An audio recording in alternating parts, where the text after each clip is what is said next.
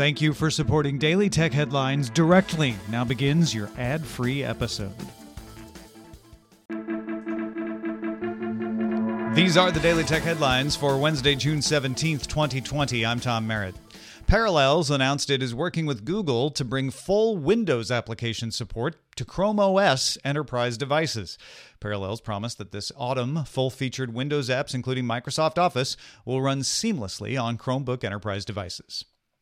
The Siri shortcut, I'm Getting Pulled Over, developed by Robert Peterson in 2018, has been updated and gained new popularity. The shortcut is triggered when you tell Siri, I'm getting pulled over. It then dims your phone, pauses any audio playback, records video from the front-facing camera, and can send location and a copy of the video to an emergency contact. The shortcut is free in the iOS App Store for users of iOS 12 and later, and needs to be granted permission.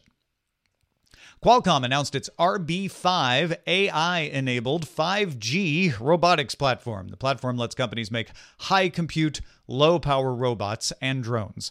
RB5 includes the QRB5165 processor, the Cryo 585 CPU, and the Adreno 650 GPU, customized for robotics, as well as a bunch of cameras and sensors.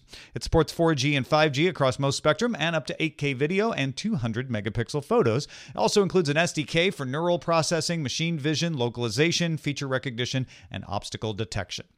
Qualcomm also launched a new 5G chipset, the Snapdragon 690, meant for budget phones. The Snapdragon 690 does not support millimeter wave, but it can bring sub-6 GHz to budget phones, and it does promise 20% better CPU performance and 60% faster graphics rendering. The Snapdragon 690 also supports 120 Hz refresh rates and 4K HDR video capture. The first phones with this budget chip will arrive by the end of the year from HMD, LG, Motorola, Sharp, and TCL. Facebook added an option for U.S. users to turn off political advertising, and they say that'll roll out over the next few weeks. The option will pop up when a user sees a political, electoral, or social issue ad. The option will come to other countries this autumn. Facebook also announced a voting information center for the U.S. with information on registering, requesting mail-in ballots, deadlines, and other voting-related information. A group of U.S. senators introduced a proposal to limit the safe harbor protections of Section 230, which shields companies from being liable for user content if they attempt to moderate it.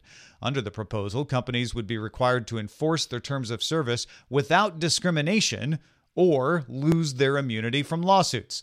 The provision would only apply to services with more than 30 million U.S. monthly users and more than $1.5 billion in global revenue. The U.S. Department of Justice is also working on guidelines that emphasize Section 230 does not shield companies from liability for facilitating federal crimes like child exploitation. Google Meet has arrived in Gmail for Android and iOS. Users will not need the Meet app to join a conference. The Meet tab is located at the bottom of the main Gmail interface. Apple told Basecamp it will not approve the second version of its new email service, Hey, unless Basecamp adds Apple's in-app payment service, which takes a 30% cut. Hey costs $99 a year, but only offers that subscription on its website. Apple will allow reader apps like Kindle and Netflix to let subscribers log into iOS apps without using Apple payments, but only if no reference to the subscription option is made anywhere in the app. TheRot.com says Hey mentions in the app that subscriptions are available on its website.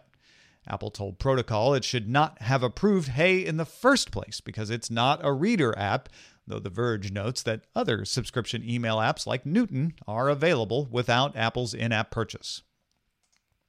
T-Mobile posted an explanation of why its service went down for most of the U.S. Monday. A leased fiber circuit from a third party in the Southeast failed. T-Mobile redundancy for that failed circuit also failed, causing an overload which resulted in an IP traffic storm that created capacity issues across T-Mobile's Voice over LTE core network.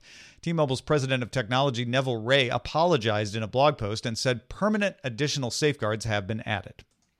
Finally, a team at the Chinese Academy of Sciences in Beijing has developed a tool called Deep Face Drawings that can take a rough sketch and produce high-quality artistic images. The deep learning system was trained on facial components and can recognize them in a sketch to pull together detailed versions that work together in a complete image. The technology will be presented at SIGGRAPH in July. For more discussion of the tech news of the day, subscribe to dailytechnewsshow.com. You can find show notes and links to all the headlines there as well. Thanks for listening. We'll talk to you next time.